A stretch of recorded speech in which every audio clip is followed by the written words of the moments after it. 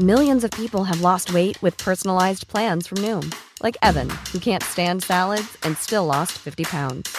Salads generally for most people are the easy button, right? For me, that wasn't an option. I never really was a salad guy. That's just not who I am. But Noom worked for me. Get your personalized plan today at Noom.com. Real Noom user compensated to provide their story. In 4 weeks, the typical Noom user can expect to lose 1 to 2 pounds per week. Individual results may vary. Hey, I'm Ryan Reynolds. At Mint Mobile, we like to do the opposite of what Big Wireless does. They charge you a lot, we charge you a little. So naturally, when they announced they'd be raising their prices due to inflation, we decided to deflate our prices due to not hating you. That's right. We're cutting the price of Mint Unlimited from $30 a month to just $15 a month. Give it a try at mintmobile.com/switch. $45 up front for 3 months plus taxes and fees. Promo rate for new customers for limited time. Unlimited more than 40 gigabytes per month. Slows full terms at mintmobile.com. Hi, I'm Daniel, founder of Pretty Litter. Did you know cats tend to hide symptoms of sickness and pain? I learned this the hard way after losing my cat, Gingy. So I created Pretty Litter, a health monitoring litter that helps detect early signs of illness by changing colors, saving you money and potentially your cat's life. Pretty Litter is veterinarian developed, and it's the easiest way to keep tabs on your fur baby's health right at home. Go to prettylitter.com and use code ACAST for 20% off your first order and a free cat toy. Terms and conditions apply. See site for details. You should celebrate yourself every day, but some days you should celebrate with jewelry. Whether you want to commemorate an unforgettable moment or just bring some added sparkle to your collection, Blue Nile can offer you expert guidance and a wide assortment of jewelry of the highest quality at the best price. Go to BlueNile.com today and experience the ease and convenience of shopping Blue Nile, the original online jeweler since 1999. That's BlueNile.com. BlueNile.com. Life is full of what-ifs. Some awesome, like what if AI could fold your laundry?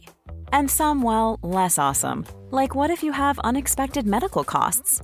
United Healthcare can help get you covered with Health Protector Guard fixed indemnity insurance plans. They supplement your primary plan to help you manage out-of-pocket costs. No deductibles, no enrollment periods, and especially no more what-ifs. Visit uh1.com to find the Health Protector Guard plan for you.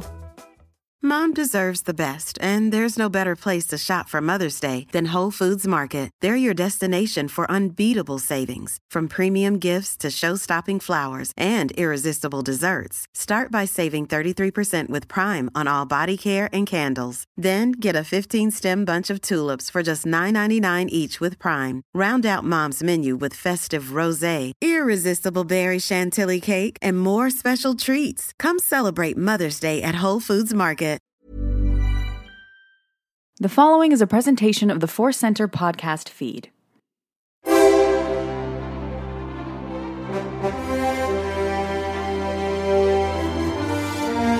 From the center of the galaxy, this is the Force Center podcast feed. I'm Ken Knapsack for another edition of Force Center, the big show, the main show, the superstar destroyer of our fleet. And we are just two today, just like it was last week. Some travel schedules, getting things kind of, everyone's living lives. But with me is Joseph Scrimshaw. I am happy to be here. Jennifer's out on assignment, as we like to stupidly, jokingly say. But I'm back. You guys did an amazing job. I got to listen to your show before everyone else did when I was loading it up into the podcast feed, and I had a great time just sitting there listening to you guys while I was in the Redwoods. Oh, awesome. That's beautiful. I gesticulated a lot. I felt passionate. At one point, I almost whacked over the recording device. Oh, that's the best when you start flailing about. That's when you get passionate about Star Wars. Gesticulating solo opinions. A lot of stuff going on, Joseph, with Han Solo still. Yeah. Now, we're recording a little bit early, as we do sometimes, so who knows what could have happened at this point. Ansel Elgort or whatever his name could be Han Solo now. Who knows? Who knows what could happen with Han Solo? Yeah. It's always an adventure. But sounds like a joke, but it could be true. But yes, we're recording here from the past. So do you have hot takes? Do you have like hot takes? Yeah, a big picture opinion of Solo? Because I guess we've had a couple weeks now to digest this information. Yeah. I've gone from my initial reaction was some panic. Okay, but then you read it. Then initially you take I did take a little bit of, which is, as you know, it's unlike me. I kind of took the artist side, which I love artists, don't get me wrong. But, I was just like, hey, these are great filmmakers. What are we doing here? And then as the stories unfold, now I'll tell you that I don't know what to believe, and none of it's probably the 100% truth at all. Yeah. But the more that unfolds, I think Kathleen Kennedy, and I think you are some in agreement, it was like she did what she felt she needed to do as the president of Lucasfilm. Yeah, exactly. They weren't getting it. And they weren't, I'm sure Lawrence Kasdan was grumpy, and they're making weird things with Han. They're doing improv games. But I really... It's a fascinating story, isn't it? Yeah, I don't want Han Solo doing zip, zap, zap warm-ups to do full improvisation. That's one of the worst ones. Man, I look forward to the huge book that's going to come out in about 10 years about exactly this era and what all Kathleen Kennedy was going through. Right. And I do think there's a thing of, who knows, maybe Lord Miller didn't do much of anything wrong. Maybe it's just creative differences. But, it could be with Gareth Edwards and with Lord Miller, hiring people who haven't been in the business as long. Right. And there's a difference of opinion about how to do things. And I definitely think, it's not that I don't want Han Solo to be funny and have some spirit. I think we all agree. But I don't believe the Ace Ventura thing necessarily. But if it was even anything remotely close to that, then thank God they stepped in. Yeah. Thank God they did something. But, I mean... we're talking about two guys that lost their jobs, and I feel bad. They'll be fine. Can you imagine? We were kids like, these two guys started to direct Han Solo, and then terrible. They had to direct The Flash instead. Yeah, right. I'm so sorry. And their successes, and I'm a fan of their work. To be clear, Me too. Last Man on Earth, which is something they produce, is one of my favorite programs. I'm a big Will Forte fan, but they have their fingerprints on that Lego Movie. But it's Star Wars. And I don't want to get so much into it. I know you and Jennifer cover a lot, but Joseph, we hear this phrase a lot. It's not Star Wars enough. We use it. I've used it with the comics. I was just talking to you off air about how much I don't like a lot of the things of Screaming Citadel. All the things in it are good, but what does that mean to you? It's not Star Wars? It's not Star Wars enough. I think it is making too radical of a change too fast. I think Star Wars is a cocktail, like I've said a lot of times, and it is a cocktail specifically of the new and the old. So you always want to feel like it's familiar, but also a mind-blowing adventure. So I think it's just like, hey, you know what? I like a martini. I like it with gin and vermouth. I'm more than happy to try some Lillet Blanc. Right. But don't dump half a bottle of Lillet Blanc and say, this is what a martini is now. Just try a little bit. And then go, this is now a Vesper. It's a lot like a martini. But you just put it in a little bit at a time, so you try something new. And that is the same thing to me as Star Wars. I feel like they just... she asked them to make a pizza, and they started to make a sandwich. Yeah. And I like both of those things. Like a pizza, like a meatball sub. Yeah. But it's still a sub. Yeah, but make a calzone. That's cool. That's close enough to a pizza. Yeah. I think I'm maybe just hungry and want a drink tonight is what it's coming down to. Yeah. But do you know what I mean? Of just a little bit at a time. Yeah, and I think that this call for standalone movies to be different, we've had that call of maybe a Star Wars horror movie, a Star Wars comedy. We've talked about a Star Wars rom-com or a romantic movie that's not necessarily just comedy. So I think we're all on board. I don't know if the audience would be 100% ready, but I've struggled with the comics. That's not an indictment of the comics at all. There's some talented people making those and editing those, and I'm always clear about that. But there's just things. But what happens is I'm like, that's not Star Wars. Yeah. What is happening to Luke here in Screaming Citadel is not the same Luke I saw in Empire. And I don't know if that's me being a really snobby, difficult fan or just a fan who's like, there's a reason I love this stuff. Yeah. I think there has been a little bit of a kitchen sinkness to Star Wars over the years. You throw different things in, and sometimes they work for different people, sometimes they don't. Right. But I'm all for them. I think that they should just declare, you know what, we're making a horror movie. I think the problem is it's a Han Solo movie. And so people are expecting Han Solo. They're expecting a part of the DNA of original Star Wars. Yeah. And I think if they just announce, we're making a horror movie, so buckle up, it's going to be Star Wars but horror, then fans know ahead of time. And it's not like, we're making a horror movie with Princess Leia. And you're like, but why? It's Princess Leia. Just like, don't make a straight-up comedy with Han Solo. Yeah. Because he should be funny, but he's still grounded. I think that's actually a very smart take on it, is we are expecting, rightfully, just on the characters and story alone. Yeah. And it would be what we're describing. And I totally support Alden Ehrenreich if he was like, this doesn't seem like I know Han Solo. I know that I grew up with Han Solo. I'm a fan of Han Solo. You're making me do some things I'm not comfortable with. If that was the case, again, this is all salacious gossip. Yes, it is. But I kind of like that, and you admitted you kind of like it too, right? I do. It's a thrilling time to be a Star Wars fan. I mean, I'm sorry there's a tumult on the set, and I'm sorry for any human beings who are having a rough time. Yeah. But it's exciting because it's just like, these people care. And, I've made this joke, but it is the meta Han Solo experience to get himself into trouble really publicly, really obviously, and then have to mumble himself. He doesn't know how he's going to get out of this one, and then he does, and I think the movie's going to come out on top. This is like the Rathtar of filmmaking going on right here. What's interesting, and this is speculative stuff that I'm hearing. This is not a quick decision. Someone I know knows one of those knows Game of Telephone, but someone was in an event in April, around the time of Star Wars Celebration, which, by the way, no mention of Han Solo at Star Wars Celebration. And it was around that time, and they were talking about they were at an event. Ron Howard was speaking, and he said something about, I just signed on a deal for something really big and cool. I can't tell you guys what it is yet. You guys are going, it's so great. And that would be in April. And I heard some other things of like some behind the scenes people thought they were going to be working on the movie, and then the movie went on hiatus. It looks like I'm not working on it. And all this kind of syncs up the timeline around April. Yeah. April. We're in June. Yeah, and they're really, making it sound like his phone rang and he was in the kitchen pantsless eating some chicken, just picked up the phone. He's like, what? Kathleen? Yeah. You need me to do what? I haven't seen you since Willow. I'll put my ball cap on and I'm on my way. So, as Star Wars fans, to wrap up my thoughts on it, I'll let you close that one too, but we talked about it with Rogue One. If these reshoots and Tony Gilroy and all that stuff was needed, I'm okay with them correcting something they needed to correct, and not just letting it hit the theaters and we'll see what happens. Yeah, we can't have that. Yeah, I think if all of the reports we've heard are true, big caveat: if everything we've heard about Rogue One, if everything we've heard about Han Solo is true, there's a difference between artists doing something really fun and artistic and sort of breaking the rules before you know them.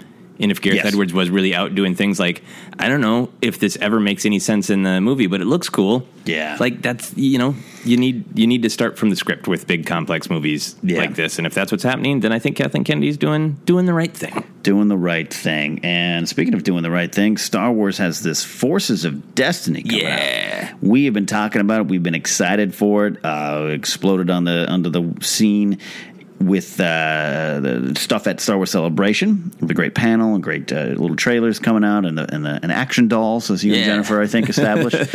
And I think you're right. I think those are clear dolls. It's dolls. Those are dolls. Those are dolls. And I think at this time it feels weird to say that, but that's what they are, because there's a certain section of the audience that wants dolls. Yeah, and there's nothing wrong with that. Yeah, absolutely nothing wrong with that. So it's been on the we finally got stuff. We finally got stuff, Joseph. Yeah, we got a trailer. As this episode is being released, we got the trailer last week. But man, the trailer, I've always been excited for this, but the trailer made me extra excited because speaking of what Star Wars is, it has that sense of serial adventure, because they're just little exciting adventures. Things are racing. There's explosions. Padme's hitting a Claudite bounty hunter with a piece of furniture, it looks like. And it just gets back to like George Lucas as a kid went to Saturday morning serials. Yeah. Lots of punching and running and cars driving over cliffs. And it just looks exciting. And you had a great question on your anchor station about whether or not we're finally going to get to see Ewoks eat stormtroopers. I don't think this is the spot for it, but sadly. Do you think this could lead to that? I think so. I think that if this is successful, we'll maybe get some darker moments where maybe the stormtroopers get dragged off and you don't know exactly what's happening. Right. I did also notice in this trailer that an Ewok blinks. Oh, I didn't even notice that. Part of, I think, being true to Lucas's vision. That they got the Ewoks blinking. I'm really excited for this. We've talked about how this is kind of stuff that needs to be told. We get to focus, at least in the first iteration of the females of Star Wars. Yeah. I think you and I are happy that we get some Padme time. Exactly. I really think Padme is sometimes forgotten as one of those strong female characters in Star Wars. I'm excited about it, and I think Jennifer Murrow and her team are geared up for something fun. And she got to go up there and work with all the Lucasfilm people, so it's going to have all their fingerprints on it. And for whatever reason, and like we talk about, it's not Star Wars enough. I saw some stuff that, like the Ewok, the Leia coming back, and I assume that's the storyline. After Wicket saves her or finds her, and leads her back to Bright Tree Village. That's got to be what we're about to see. Absolutely, it totally looks like it. Yeah, and it was silly. There's some stuff that for some reason I looked at that silliness and went, "Oh, that's awesome." She rides Wicket down like a rope thing and traps stormtroopers or whatever it was. That's Ewok technology. Yeah, I mean, our heroes, the saviors of the galaxy, get caught in basically like a Bugs Bunny, Wile E. Coyote trap in Return of the Jedi. That's how Ewoks do things. Yeah. So I like that. So and Rey and Jinner. So Leia and Sabine teaming up, which Leia was in Rebels, so that has been seen before, but not in it had a different feel to it to me. Yeah, it had that. Sabine was in awe of Leia, so we're building up that idea that our heroes from the original trilogy are sort of gods in this world, right? To the other people too, right? And we're gonna get the Hera, Han, and Leia crossover comes in this batch, or is it the next one? I think it must be the next one. We also got the shot of Anakin and Yoda looking at a Force tree type thing, it looked like. So that's interesting. So it seems also like we're going to get lots of big action. We're going to get the reminder that women are a part of forces of destiny. Like that title is not random. Like that they are affecting the galaxy. All these characters too. Right. But then it sounds like we might get. It looks like we might get some dribbles of actual like juicy canon stuff, like people that Gus want to freak out about. Yeah. Absolutely, going to be a lot there. Looking forward to that. And then final news story, we got George Lucas. He's got his House of George. His House finally of George. Approved. The museum, I think the Museum of Narrative Art or Narrative Storytelling. Narrative Storytelling would be redundant. See, Jennifer isn't here, and our journalistic standards go out the effing window. But yeah, so he's been trying to build this forever. He tried to get it in San Francisco. He tried to make it happen in Chicago and Los Angeles. Finally, unanimous city council vote of like, yes, let the man build his space museum. Yeah. Space museum. So excited for it. It looks like Camino, right? It does. It does. It looks. The artist rendition was like those. Here's what the future will look like in 1962. At the 1933 World's Fair type of thing. So that's fitting. That's exactly in George's wheelhouse. So yeah, I mean, there'll be some cool Star Wars stuff there. There'll be some, other whatever he owns is a billionaire. But then it sounds like there's also like going to be movies and maybe like opportunities for artists to be supported by the museum itself. So like, great, it's paying it forward. George is he loves helping. Yeah, he does. This is good. Force Center field trip? Oh, for sure. Yeah. I can't wait. Absolutely. Well, that is a quick look at what's going on and doing some catch up with all the big stuff. And I'm sure by the time this airs and you're listening to this now here on this 4th of July, the release date, I'm sure something else will emerge. And we'll find out that Lawrence Kasdan held Lord and Miller in a bathroom at knife point and said, don't change a script. Don't change a line in that script. Lawrence knifed first. We'll see. But we do want to get to our main topic today, Joseph. It is 4th of July here in the United States of America. Freedom and independence. That's a big theme out here, and it's also a big theme in Star Wars. But we wanted to dive in, as we like to do, Joseph, a little bit deeper. Yeah, that's right, because I think it can be true of both Star Wars and America that we're like, freedom, independence, those are good words, thumbs up. Right. But then it's a different thing to stop and think about, what it means, what are you actually celebrating? Like, for us in America, what was actually the Declaration of Independence? And is there anything like that? Is there a moment that corresponds with that in Star Wars? Where does it begin, is what you're saying. We're choosing to focus on the Rebel Alliance, a little bit of the history of the Rebel Alliance, and I sometimes say Rebel Alliance. I don't form my L's sometimes. Rebel Alliance. We're trying to get into Soundgarden, right? Rebel Alliance? Rebel Alliance, man. And I think what I love, and this conversation I really wanted to get into with you, Joseph, because I think some of the newer canon that's establishing things officially or pulling things back from the past and weaving it into a new story that we can call official now. One of the things I love is that we're getting to learn a lot more of how the Rebel Alliance came to be when we see them in New Hope. Yeah. And it is in some areas just as I would have thought, and other areas interesting. For instance, the fact that the Rebel Alliance wasn't on the same page before the Battle of Scarif. A lot of different people. Raddus wants to go this way. Noah wants to go another way. And General Draven is more, let's shoot first, no questions. Yeah. And Mon Mothma still the politician trying to put it all together. I love that stuff. Yeah. And I think that it's really cool because we're getting to see in little drips and drops that why is independence or freedom important to these characters in this galaxy. Right. In the idea of we are actually going to see what is being taken from them for them to say that this isn't cool. Because, I mean, that's like, we all want freedom and independence. That sounds good, We all like to yell, like, America, it's a free country. Free country, It's a free country. Like, that Hear my tweet. Yeah. Hear my tweet. Would you rather be locked up in a cell or would you rather be free and independent? But what does it mean? It usually means that there's some sort of other force opposing you. Right. And either it's like a literal kind of imprisonment of like, I can't go where I want to go, I can't do what I want to do. But there's also that larger, like truly philosophical, like the actual Declaration of Independence that Americans are celebrating is not a statement that's like, you suck, Britain. There's some you suck, Britain in there, but it's the declaration of what the nation believes. Right. Like actual deep philosophical truths of, we believe these truths to be self-evident, life, liberty, and the pursuit of happiness. It's like, that's the point of our existence as humans crawling on this rock. Like, that's big stuff. And where do you think that is in Star Wars? I think that... Where do you think that starts? I think that starts as soon as the Empire begins. As soon as Jimmy Smits kind of pounds that balcony? Yeah, and the balcony pound is Attack the Clones, so maybe not quite there. The spirit of it might have started there. The spirit of it. Yeah, like the Separatists seem like, obviously we know they're manipulated. Yes. And there's some political differences, but the true, like, philosophical, like, our values are being encroached upon, I think is all Palpatine.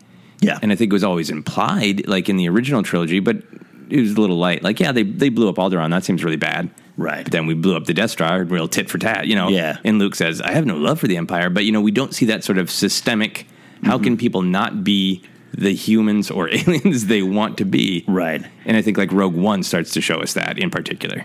Right, it really, especially when I look at Jeddah, which is one of the things I love the sequence of. You feel the occupation of the Empire, which is, in a sense, Jeddah's own government occupying them in a way. Not the planet, but, the Galactic Empire. That's supposed to be your leaders and your protectors, and it did not look like that. And you really start to feel it there, and that's why I do love the Jeddah sequence, even with some of the first and second act probs I might occasionally have with Rogue One.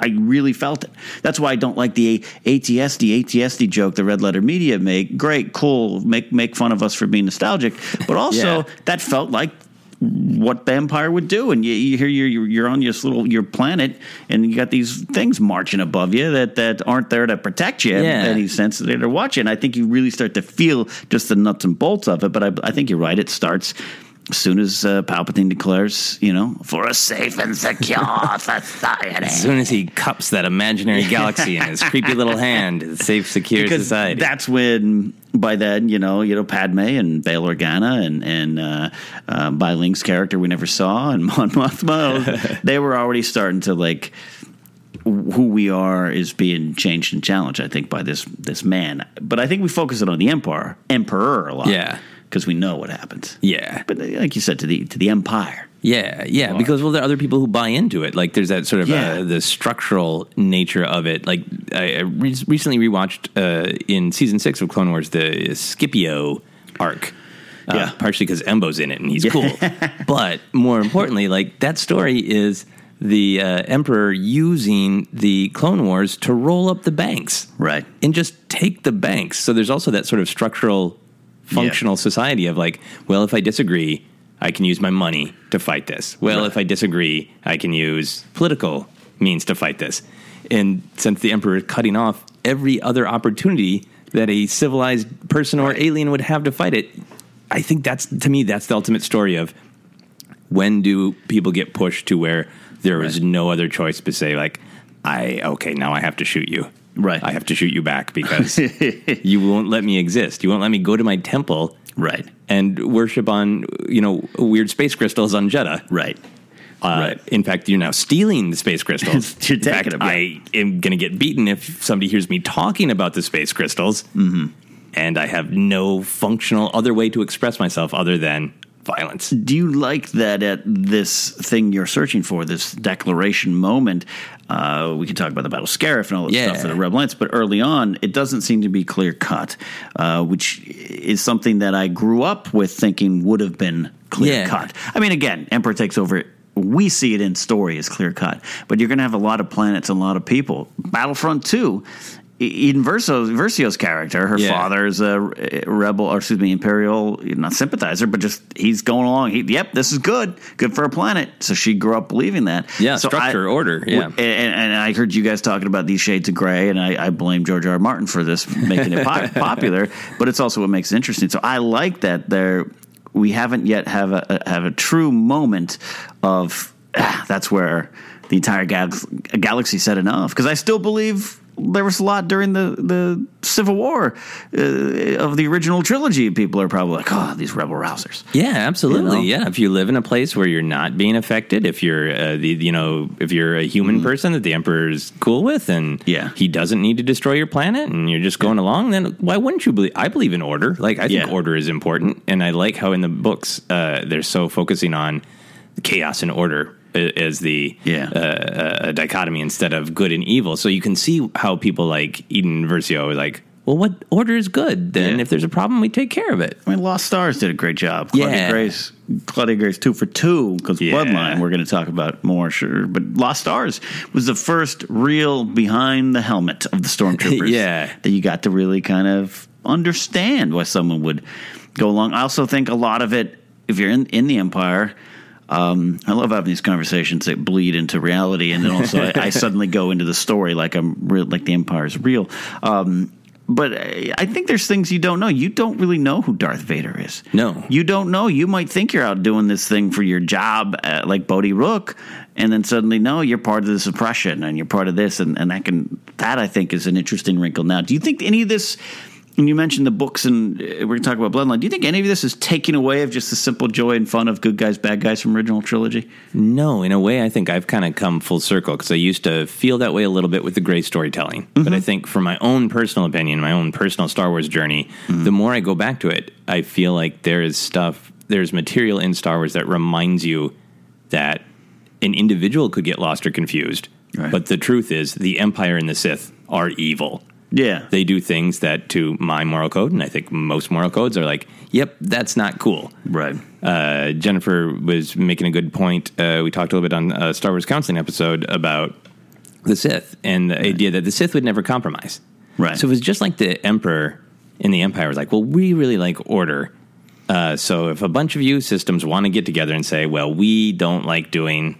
We think you're too militant. We'd like to do it the other way. The Emperor wouldn't be like, that is okay.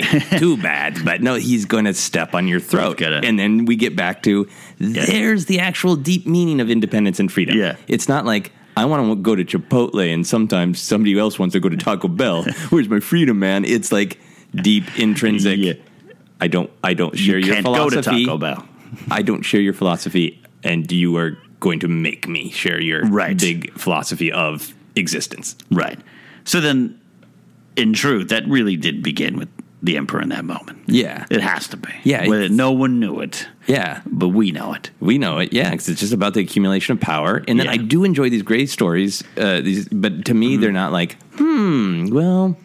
Two sides to every story. They're a fun story about a person who has been successfully hoodwinked by Palpatine. That's what I was going to ask you. So Sienna Rey in Lost Stars, you think as the story was to go on, she would have come to terms with, I was hoodwinked? I think there are little elements of that in the book. Definitely, she is playing with that idea. Yeah, I think it's an interesting and valid discussion of like, was there any other way for them to handle this? Because like, I think it's great to see through her eyes the horror of the violence. Yeah, on both sides. Right.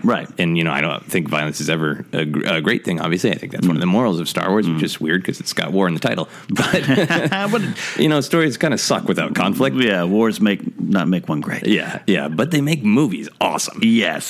So yeah, I do. I feel like every time we've been down this road of storytelling, there are cracks, and I think there are really cracks in Sienna's perspective. Yeah. I'm curious how Battlefront 2 plays out. The book, probably more than the game. If this character, at any point, does this character have to have a change of heart? Does this story end with her going, quote, good? Yeah. Well, isn't she in the book that's coming out? She's going after the partisans, right? I believe that is true. Yes, and that's a whole interesting subset because if you've got your like Mon Mothmas who are like, I'm trying every political thing possible. Right. And then eventually somebody like Radis goes, enough is enough. We're going to fight. Yeah, but then you've got your Dravens. You've got your partisans who are going to go way too far. Right. And then maybe the other people have a little bit of a point of like, great, fight for your independence and freedom, but you just slaughtered people you don't have to. Right. In order to fight for that. Like, that might be an interesting way to balance it out. Oh, so she'd still be good from a certain point from of view. From a certain point of view. Well, yeah. The partisans probably aren't good either, even if they're ideologically pure. And side note, I want more on Saw, and I know we're going to get him in Rebels this year and why he turned, but not turned, but kind of went his own path for sure. But like, yeah, I'm kind of like. I want to know more because I want to know why do we consider them bad. It seems like there is a moment, like Mon Mothma's really talking about, like the Tanab incident or something. I reference Star Wars fans think like, yeah. There's a specific thing like Saw was like, what did you? And maybe that will be Battlefront 2, the novel. Or not Battlefront 2, but yeah, it's Battlefront. Yeah, Battlefront. Yeah. I was going to say the game would be the whole Star Wars arc. Depends on how you play this game. Oh, yeah. Yeah. And I want that, too, because it brings up interesting questions. Again, when I go back to the original trilogy, simpler times, I watched it as a kid. Now, look, the 70s, by no means, any decade, but by no means were the 70s simple and not affected by terrorists. It was on the forefront, the hijacking of planes and all that kind of stuff. If you go back and watch that stuff, if you weren't alive at the time, it was 70s comparable to now. I mean, it seems just much. And again, every decade has had problems. Every year of life, every day of life has had a problem. But that with the Iran-Contra stuff, all the stuff that came out of that, I look at that. But Star Wars came out of this as this, like, the good guys. And I grew up with that. Yeah. And I remember the first time I was kind of confronted on my own in the stories, growing up in the 90s when it became like pop culture, when Kevin Smith is one of the first to really break through, and Clerks are talking about the contractors working on the Death Star, where I was like, well, wait a minute. That Rebel Alliance... Do I agree with them? And at the end of the day, sketchy. I probably do. Sure, certainly do. But it was like, so that's why I kind of like that we're getting into that, because that makes the story that much more realistic. Yeah, well, and I think it lets you, in a safe way, play around with all of the ideas, whether they impact real life or whether you, in your mind, just keep them to this is a galaxy far, far away, and it's supposed to be fun. But I think there's also some interest in that the original trilogy, the refreshing good versus evil, because the 70s, obviously, like all reality, is gray. And the filmmaking at the time was gray. Yeah. So it's this great shot in the armor, like, it's simple, good, and evil. There's that great Alec Guinness interview where he's like, it's a nice story of good and evil. Please don't think about it more than that. Like, I'm so sorry, Alec Guinness. But since I think George Lucas has talked about it as World War II and pulled imagery of World War II. Yes. I feel like World War II is one of the few wars where a lot of people can come to the table and say, we had to fight. This wasn't necessarily just about greed and borders. Right. It was, we are going to wholesale take your way of life. We are going to slaughter entire groups of people. Right. I'm not sit here on a Star Wars podcast and say it was a specific war is just, but as wars go. Right. No, I think you're absolutely right. It's why World War II can be perhaps more romanticized than other wars. That's a great way to say it. Yeah, which, again, makes sense. And that's why Spielberg never really, Saving Private Ryan, you never really get close to the Nazis. What I mean? He keeps them as the bad guy. So it would make sense, though, that Star Wars, much like, say, the Beatles, one of the reasons they hit it big is Kennedy had been assassinated. The world was coming out of like their infancy. The pop culture world was like, everything's great. Oh, our president's dead, and there's these mop tops hitting America. It was kind of this, simple times. I think Star Wars in '77 really went back to the simple times, which is why it exploded like it did. But there's always, I think, with George, there's always deeper stuff. Yeah, I would have loved to have seen him just. If he could have gone a little more gray in '77, if he would have played with that, or I don't know, it's fascinating. I feel like the prequel trilogy obviously goes super gray since the entire war is a manipulation, but also just like making Anakin the main character. Making this who was this cartoon bad guy immediately starts to become not cartoon. First, he's Luke's dad. Then he gets redemption. Then we go all the way back and we realize, well, the world was pretty bad to him. Yeah. Slave boy, lost his mom. So I feel like, there is plenty of gray. There is plenty of look at it from the villain's side. I think it's why parents are just like, yeah, sure, you're 4 years old and you want Darth Vader pajamas? Sure, dress up like this serial killer. That's cool. We talk about the terms freedom fighter and terrorist points of view, if you want to look at it, but is it accurately reflected in Star Wars? Do you think it's I hate these shades of gray. We got to get this out of here. I'm going to toss it away. But it's true. It's the Jamie Lannister factor. Yeah. Kingslayer, but you agree with him. Nowadays, is Star Wars handling this correctly? The freedom fighter versus terrorist? Terrorist idea? Yeah, I think so. I think Rogue One handled it deftly with the idea of Saw Gerrera's partisans using tactics that they shouldn't. Yeah. Draven using tactics that he shouldn't. Having the realization that, just shooting Galen Erso in cold blood, I can't bring myself to do that from Cassian Andor. Right. Because I feel like Rogue One is doing a good job of, like, even if your ideology is pure, you can still try to take a higher road in terms of your actions. Right. On how you respond to those things. And Cassian probably reflects that in story more than anybody. Yeah. He starts the movie killing his informant.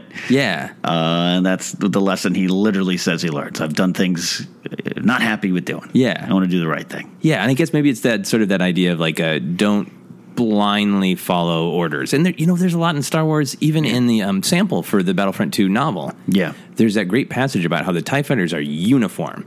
And the rebels have this weird thing where they want their ships to have personality, and they're attached to them like they're buddies, you weirdos. Yeah. But I think there's that of like, yes, we have to fight. Yes, we have to kill. It's horrible, but how can we keep our humanity while we're doing inhuman things? Right. And I feel like Rogue One did a good job of that, and everything else is doing a good job of like, how do we keep the humanity while doing really awful things? Got to keep those Y-wings, man. Yeah. But see, I don't know. Yeah, I would have liked to have been in a TIE bomber. I would have connected to that. TIE Striker is so cool. Let's talk Battle of Scarif. Yeah. Is that the moment? Is that the official moment? It feels like it. It feels like Radis is the one who says, which is why we love him. Absolutely. Enough is enough. Yeah. But I was researching, and I sometimes forget this, that the actual Declaration of Independence of America was written once the actual Revolutionary War was happening. Right. So there's already a revolution. Right. And which I think you could compare the Galactic Civil War to. Yeah. We don't want to be under your control. We're going to overthrow you. And then it was once they were into the war, we're like, but here's what we actually think and believe. Like when we were going to become it's not just USAC. When we become a nation, what do we believe, and how is it different than what you believe? And I would love to see some moment like that in Star Wars where like the Battle of Scarif is the beginning of the war. But when does the Rebel Alliance declare what they believe? Could that we've got so much material right after it ends with the second Death Star exploding? But could you still see it coming that late? Could you want some moment there? Because we haven't. Bloodlines is the most Empires or Aftermath. It's still too fresh, and the galaxy's still in flux. But the actual, it wouldn't make for an exciting movie or show, but a book of how. All right, guys, we won. Yeah. Gallius Rax is gone. We won the Battle of Jakku. Everyone's disappeared to some unknown place. Who are we? Right. So that moment could still come there. Yeah. I would love that. Star Wars, if someone could write a Star Wars political history book. I would love it. No narrative, just a collection of... Like a history book. It's just written as letters, and little holo messages back and forth. Little holo messages. Yeah, I would like that. I think there's the different thing in Star Wars of the story is so much. Let's get back to the Republic the way it was, and maybe we'll fix it up a little bit. Yeah, because maybe it didn't work perfectly, but we're going to restore the Republic. That'd be fascinating if there's a story within there where there is, some character haven't met yet, who's a little bit more like Saw Gerrera. Like, no, here's how we should organize the government. There shouldn't be a government. Or, maybe there's a financial element. Maybe the Neimoidians are still around and they're like, actually, what if everything was controlled by commerce? And like...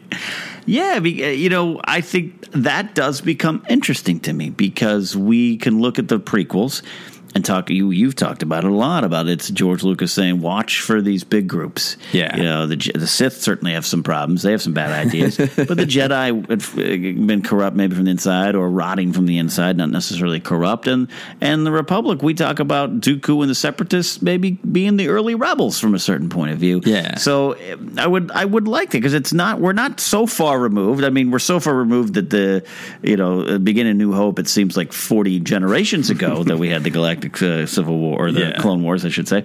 But yeah, to have someone, there going, hey, be careful what you want to be. Yeah. We get a little taste of that in Bloodline, like that those conversations have happened. Yeah. But still there'd be something really interesting at some point to say, we're not just a rebellion. We have our list of beliefs. Right. What were some of the big themes in Bloodline that you loved there? I loved I loved how the government factions were set up. Mm-hmm. The populist and the centrist. Yeah. But I also, it was a kind of a small detail, but I liked that Mon Mothma held everything together. Like Leia kind of knew, like, this is a little messy and doesn't quite work, and we're slow to make decisions. But it worked while Mon Mothma was here, right? Because she basically ruled with a velvet glove, where robe. She was a strong personality who could bring everybody together. Had everyone's respect. Had everybody's respect, so she could say to everybody, like, enough bickering, we're going to make a decision. And everybody's like, yes, Mon Mothma. Right. Which to me is fascinating, because on one hand, if you get the sole leader, you get a power-mad, insane person like Palpatine. And then it works really well if you have somebody who's truly like a facilitator, who just like, I'm not putting my own baggage into it. I just want to get things moved through the Senate real quick so we actually make decisions. Then we can find out really quick, did we make a bad decision? Let's go back and vote again. And I'm fascinated by that, because I think a strong central personality to hold things together works in most cases, but it is such danger of poisoning the well. The role of the boss. Yeah. And the role of leader, which are actually sometimes two very different things. But yeah, that I always say society needs rules and structure. If you don't believe me, go to a self-checkout line. Like, that's an old bit of mine. But and another reason I'm not doing stand-up anymore. But yeah, the Palpatine was the wrong guy to get that spot, and he fought. He's like the Baelish of this world at one point. But yeah, Mon Mothma made it work. So I'd like to explore the leadership in Star Wars post Return of the Jedi is fascinating to me, because we grew up thinking, yay, they won. It's all good. Happily ever after. Everyone's going to clap hands and dance and eat some stormtroopers, and yay! Yeah. Next day, Luke trains Leia to be a Jedi. It's great. It's great. Yeah, Leia has a black cape and a lightsaber. But yeah, we know that doesn't happen. We know that that's not what it's about. Yeah. They've got to struggle and establish, and then the egos and agendas get in the way. And Bloodline does a great job with that, I think, of just painting the galaxy is a little chaotic. Yeah. Which might be hard to take as a Star Wars fan. Again, going back to the original trilogy, and you got to adapt a little bit. The story got more realistic. Yeah, I think right now it's a sort of we use buffet as an analogy a lot here on Force Center. But like, if you want to dive into these books, if you want to dive into these deep ideas and mirror them to the real world, you can.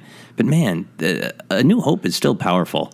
Just a breath of fresh air, because the characters are going through horrible things, but they still have such energy, and they have discovery of one another. Yeah, and they have this great victory where. The other thing is, too, it's not like they're just happily, on Dantooine and they fly to where the Death Star is. If they didn't blow up the Death Star, all of them were going to die. All of our heroes. So I think you can always come back to A New Hope, and it can always be that simple, pure jolt of good versus evil, if that's what you want out of Star Wars. And I think that's certainly what works there.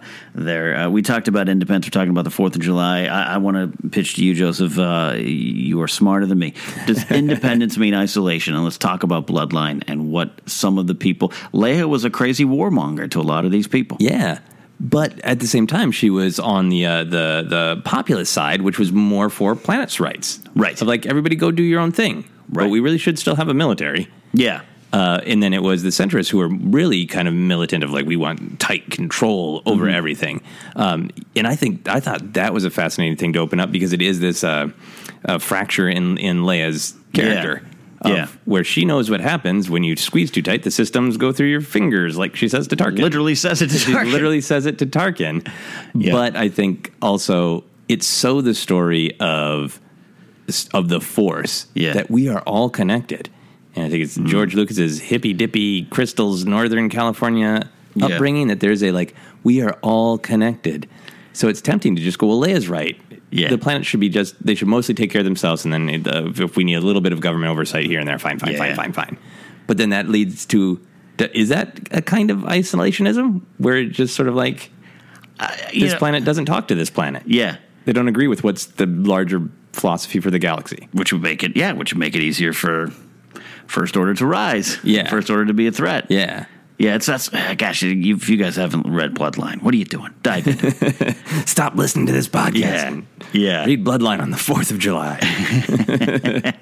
Yeah, I don't know. To me, there's some interesting rhythms with the idea of what the Force is. Yeah. In that maybe because this is all about the Force still. Yeah, Star Wars is about forces of destiny, the Force awakening. Yeah, exactly. And the Jedi and the Sith. Yeah, and maybe the next Star Wars whole trilogy will be the Force governs. Yeah. The midi-chlorians just elect somebody. The Force takes a meeting. Yes, the midi-chlorians just appoint Rey president of the galaxy. Yeah, who knows? But I think maybe that's the. What George Lucas is wrestling with in himself. Yeah. Because he's obviously a fairly controlling figure. Yes. Those are his movies, and he will make the Ewoks blink, and he will make Greedo shoot at Han first, and they're his movies, and if you don't like that, get out of my empire. Yeah. But at the same time, so much of this is about just we're all connected, the tree, the rock, the ship. The murder bears, everyone you hate, they have the Force flowing through them too. Yeah. And so, it's a little bit of a divide. And, I think maybe that's where the need to have a stated philosophy, the need to come together as a society and say, there are a million different ways of looking at things. We are making an agreement among us as a society. If you're in a society, you have these values and these beliefs. And you got to stay within those lines, and then you get back to a little bit of structure and order, right? A little bit. A little bit. No, I like it. Hey, I'm an order guy. An order guy. I'd probably be an Imperial officer who's like, wait, we're doing what? Tough decisions. It's almost, Joseph, as if politics in Star Wars can be interesting. They can. So interesting. I love it. As we draw this conversation to a close about independence and the rebellion, who are some of your favorite rebels? Oh, wow. Just overall. Oh, wow. This is a dumb one, but Dak Ralter. Yeah? I think just the way he says, I feel like I could take on the whole empire. He just believes. He just believes, and he believes what he's doing is right. So just that moment, that spark of rebellion, that is quickly snuffed out, unfortunately.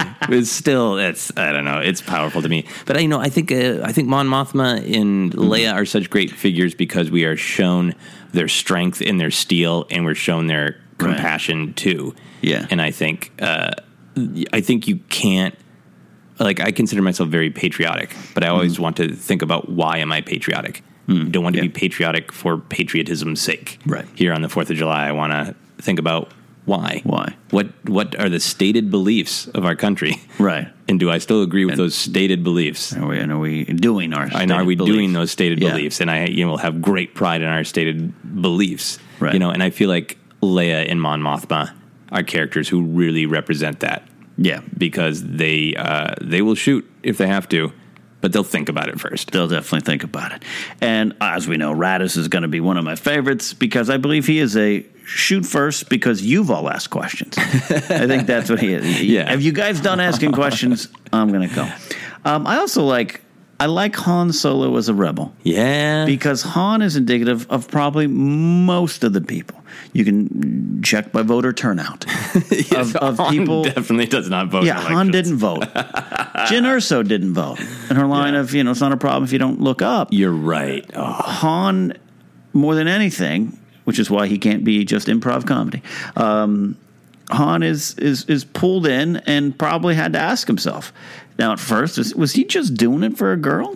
There's some levels to that. Yeah. It might have been. But I think he comes back because he believes and he understands the bigger picture, probably maybe for the first time in his life, or as we might learn, for the first time since XYZ, Woody Harrelson's character dies. And that's why I like Han, because he probably represents, other than just cooler than most of us, but he just represents probably what most of the galaxy is. Yeah.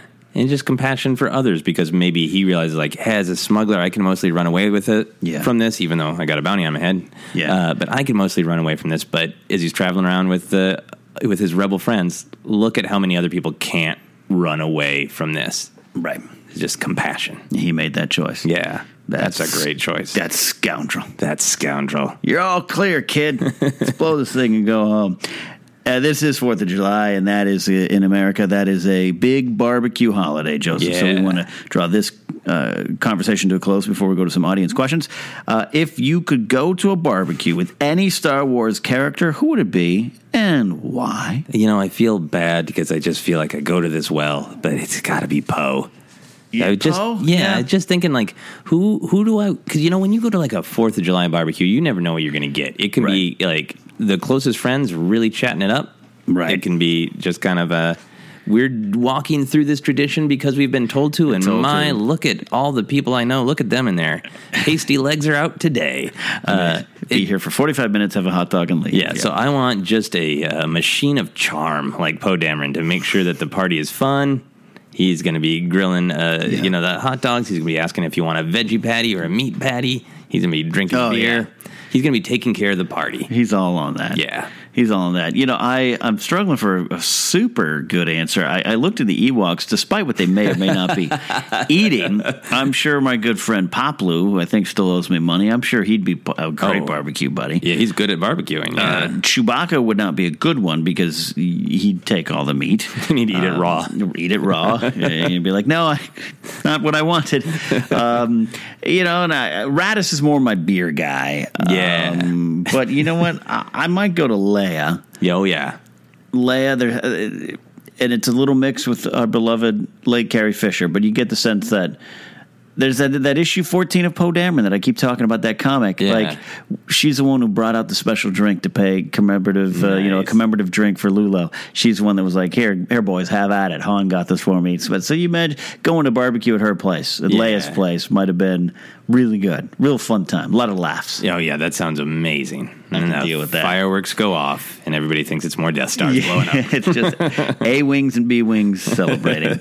Well, that's it for our main discussion today on independence and freedom and the Rebel Alliance in the Star Wars galaxy. It is definitely a very important part of the Star Wars fabric. So you guys can, of course, give us your thoughts on that. Reach out at the appropriate places. We'll tell you at the end of the show if you don't know already. But right now, Joseph, as we like to do, audience questions. That's right. We got a couple that are from our Patreon feed, and we got a couple that are just from our good old social media feed, so we get questions from everyone. First up, from not Patreon, Brandon Gibbs asks on Facebook, Joseph Gordon-Levitt has been in every Rian Johnson film, Brick, Looper. He was even an uncredited and pretty obvious bar patron in The Brothers Bloom. What do you think the chances are we'll see him in The Last Jedi? What character would you like to see him as in, and how big of a role?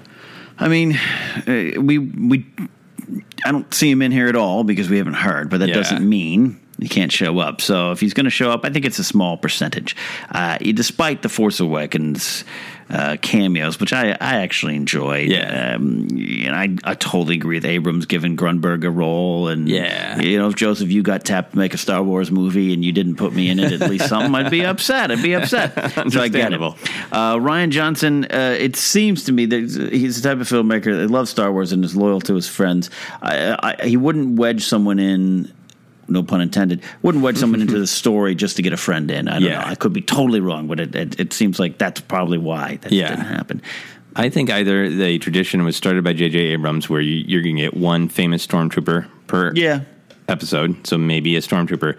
Other than that, I think he's in Judah Friedlander territory of sudden reaction as somebody at the casino. I could like that. Canto Bite reaction guy. Ooh, yeah. Maybe a Canto Bite coat check. Canto Bite coat check, yeah. Put him in his place. That's a great question, Brandon. Next up we have from Star Wars Apologist at SW Apologist on Twitter. Which Star Wars death would you personally like to avoid the most? And then he or she, I don't know, included a photo of Dooku with the lightsabers at his neck. I believe that's a he. Is it a he? Dave? I think his name's Dave. Dave, awesome.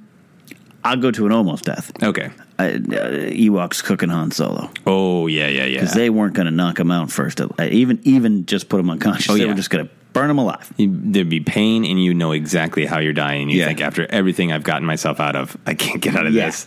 This is terrible. And you're watching yourself slowly burn to death, and you're looking at like Ewoks licking their lips, getting out some bread, ready to make a sandwich out of you. That's not. I don't want to go that way. Yeah, no. I don't want to go that way either. Yeah, I would want to have a little bit of time to prepare. Even Dooku has a moment to let it sink in what has happened to him. Yeah. So I think the worst test for me would just be like on Alderaan, and just like, hey, is there a new moon? Oh, I'm gone. You're the sudden death guy. I get that. Yeah, I don't like sudden death. No, I want a little bit of time to process. I think anybody who's listened to me talk for 2 seconds knows. I like to think things through. You do like to think. See, and I'm a little bit more. I might just like to be doing my own business, and then suddenly it's the hot out boom. Where like Sarlacc Pit would be another bad one. Oh yeah. See, I would rather digest for 1,000 years. I mean, it's making my life longer. So you can think about what it means. Yeah, I would do so many podcasts in my head down there in the Sarlacc. It'd be great. Got a couple of great questions from Patreon. Thank you for that question, Dave. If you are Dave, Star Wars apologist, but here's from Patreon. Josh Eddy asks, if Leia made it to Obi-Wan in Episode 4, would he tell Luke and Leia they're bro sis and train them both? Ooh. Do you have any deep thoughts on this one, Ken? Yeah, this comes up. This starts to come up a lot now too because of what we've seen in Rogue One, where it's kind of a little. What was Leia doing? Was she going to find Obi-Wan, or was she trying to get the plans back? Yeah, I think. It's a damn good question, and I got to tell you, I think Obi-Wan would have kept it secret.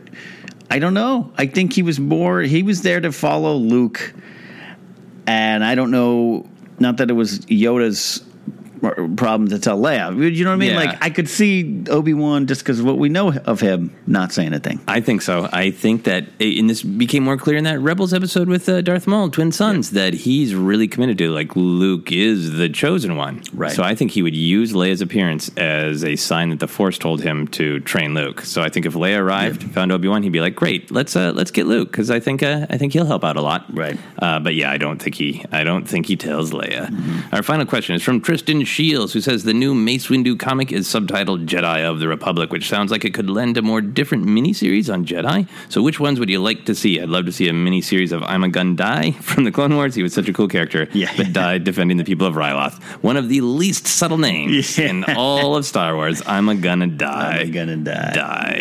Died. So you're a big comic book collector. I'm trying to get into him a little bit more. Who do you want to see? I am fascinated with Plo Koon because of his discovery of Ahsoka. Maybe he gets somewhere in that time, and he seemed to be a really powerful and adventurous and respected Jedi. I would like to see a little bit, Depa Billaba, who we know her end because of the Kanan comic. There's some stuff she went through, and I'm fascinated with. And Ayla Secura, because she's the hot raver Jedi. Yep, get it. But you know what? It's a pretty prominent character, and I think I'd like to see her doing some wonderful adventures in a little short miniseries. Cool. Yeah, I'm still of the opinion of many of the Jedi we've ever met, Dooku is the most untapped in storytelling, so maybe I don't know if I want a comic book, because I would want a little bit more. But, this is only a little bit of a joke, but I would love to see Oppo Rancisis. Weird, coily snake guy, supposed to be a master swords person thing. And I think that just visually could be really, really cool to see him springing around all snaky with his beard. That'd be cool. Fighting evil. So those are our audience questions. Thank you guys, as always, for sending them in. Absolutely. It's on Patreon and non-Patreon, which sounds like some kind of disease. It's a non-Patreon. We want to thank you guys for reaching out, and you can reach out to us on Twitter. Follow us at Force Center Pod. We hit our goal of 2,000 followers on Twitter, but we're still reaching for the stars.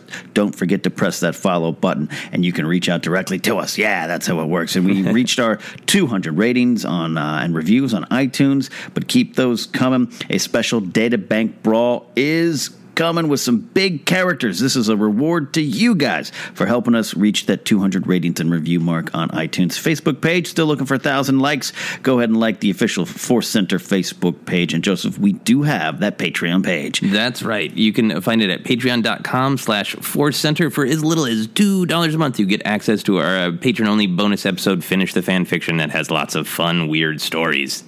Absolutely. And our new goal, we reached our first goal, trying to get some non-generic theme music. I like a lot of our Force Center stuff, but I also don't like hearing it on commercials or radio spots. So we're trying to get some stuff there. That's our next goal. We also got merch. You can go over to tpublic.com/user/Force Center, and you can get some wonderful things like a Force Center shirt or a Prequelist sticker, which is like what I have on my computer. So beautiful. And with con season here, Joseph, the big cons are out. D23, San Diego Comic-Con, New York Comic-Con's on the horizon as well.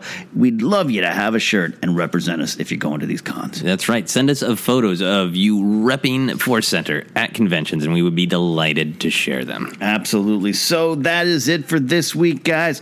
Jennifer will be back for the next show. The trio will be reunited. But until next time, for Politics of Star Wars, for the gray, for the good, the bad, and even the ugly, like Oppo Rancisis. We'll see you next time here on Force Center.